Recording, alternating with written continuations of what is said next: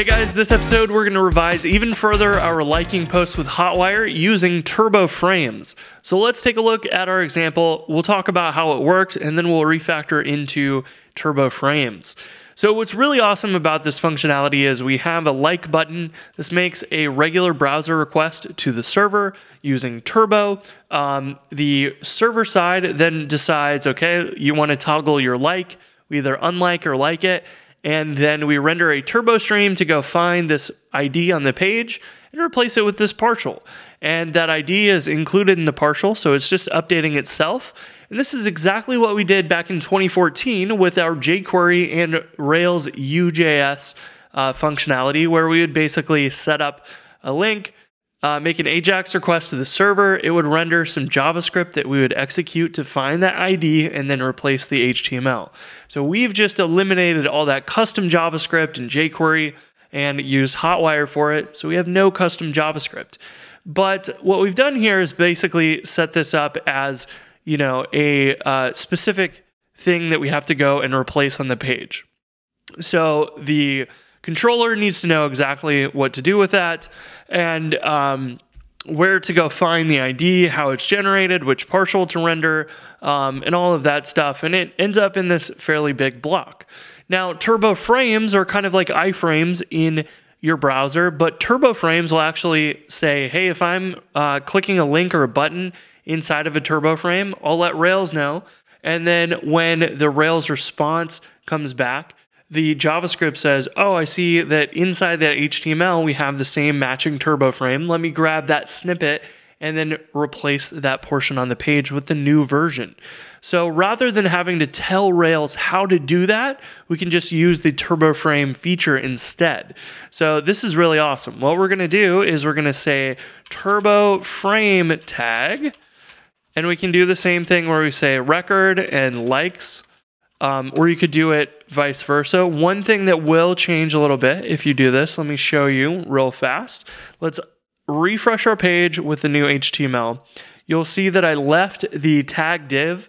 DOM ID is going to put the prefix at the beginning, but with a turbo frame, it's actually going to put it at the end, at least right now. I think maybe they're going to use DOM ID for everything, so they will be consistent. But right now, they're a little bit different. I remember seeing an issue about this on the GitHub. But what's cool about that is as long as we're using the turbo frame tag when we first render on the page, and then our response includes the exact same turbo frame tag, then Rails will do all of this stuff for us. So what's cool is we can go get rid of this. We can say render and just drop all of these things and just say, hey, why don't you render that partial? And the partial has the turbo frame tag in it. So when we click the button in the original turbo frame, it goes to the server, renders the new version of the partial, and it finds that turbo frame tag in the new version, and then replaces the content on the page with the new version. So now we can click like and unlike. Nothing has changed at all, but if we look at our network tab, our like returns a turbo frame instead of a turbo stream, and then turbo frames just know, oh, we want to replace that on the page. So if you're doing anything on your Rails applications where you want something to update in real time, then turbo frames are your friend. They are going to take care of a lot of this stuff for you. You don't have to do the fine-tuned examples like you do with turbo streams. So in these cases, when you're doing replaces or updates, in general, you want to just use a turbo frame first before you reach for turbo streams. If you need to do more complex stuff, turbo streams allows you to do pretty much infinitely anything that you could ever want because you can extend them and write custom things. But turbo frames work like an iFrame in the browser. So if you are using that on the original page and in your AJAX or your HTTP requests inside of there, when you click the like button here, that response, as long as it's got the same turbo frame in it, you're good to go. So you can either render the entire page or even just a portion of the page on those responses. You don't need any layouts. It's exactly the same thing as we were doing with our turbo stream replace. But now our code here is just way simpler. We have even less stuff that we have to do for that. So turbo frames are an excellent option for this. So that's what I wanted to point out here because they work very, very well for this situation. So while this works really well, there is one issue with it currently that hopefully will be fixed in the near future. But when you click like and you are not logged in, the server side is going to do that redirect to the sign-in page. And that sign-in page is going to return HTML, but it is not going to have a turbo frame in it. So when we refresh our page here, let me clear out our logs. If we click like, it's going to make a request to the like path using a post request. That's going to return a 302 saying, hey, you need to sign in. And that sign in HTML is not going to have the turbo frame, and then the turbo frame will be updated with content missing. So in order to fix this, what we can do is we can just add an if statement around our action here and say if user signed in, then we will have that button. Else, we can have a button to or a link to for like, whatever we would want. If we want to make this look exactly the same, we'd use some CSS, but we would say, new user session path.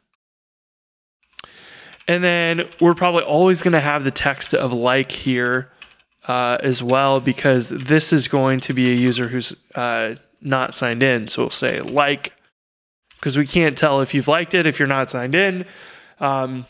So we could do something like this. We would probably use some CSS to style both of those as matching buttons. But now when we click this, we can actually tell it to use the target of top so that this also can break out of the turbo frame when it is inside of there. So right now, it's doing the exact same thing. You're going to the sign-in page and it's like, hey, there's no matching turbo frame there. What are you doing? So the way we can override that is we can add a data attribute telling it to use the parent or the top of the page. So this is basically saying following that link will replace the whole page, not this frame. So it will break out of the frame that way. You can also have form submits where it will replace the navigation frame as well. So here with this, we can say data, turbo frame, top. And now if we try this, like is going to take us to log in, and then we can go back to that page and actually like it when we're signed in. So feel free to reference the turbo frame documentation on the reference section of the docs. Now, I also want to mention that there's discussion about how to best handle the server side breaking out of turbo frames as well. It has not been finished, but hopefully will be soon. And that will alleviate any of this if statements that you have here. So we can still have the button go to the server side, and we can get back to having no conditional here. But this is fine too. So this can link directly to where you need to go rather than having to make a post request and then get redirected. You can just have the user go directly to where they need to go for now.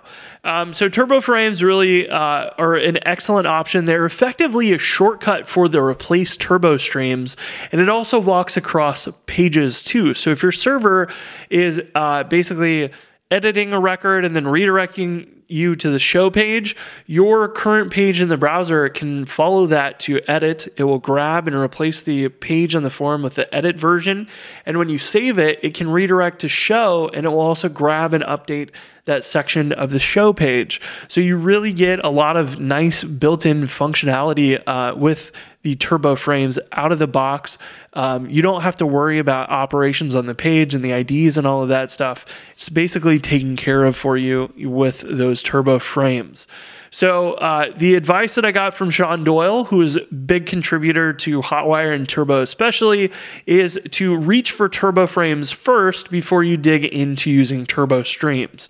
Now, of course, there's some things you can only do with turbo streams, so that is just fine to jump right in some of those cases. But first, you should take a look and see if you can solve that problem with a turbo frame, because it will be a lot simpler to work with, which I thought was awesome. And so this stuff works across, regular pages with or without actually having your JavaScript enabled, which is another benefit too. So if somebody had turned that off, you're still going to just navigate around like normal.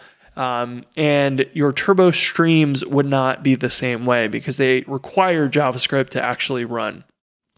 So that is it for this episode, but that digs in a little bit to the differences between using turbo streams and turbo frames and why you should use one or the other.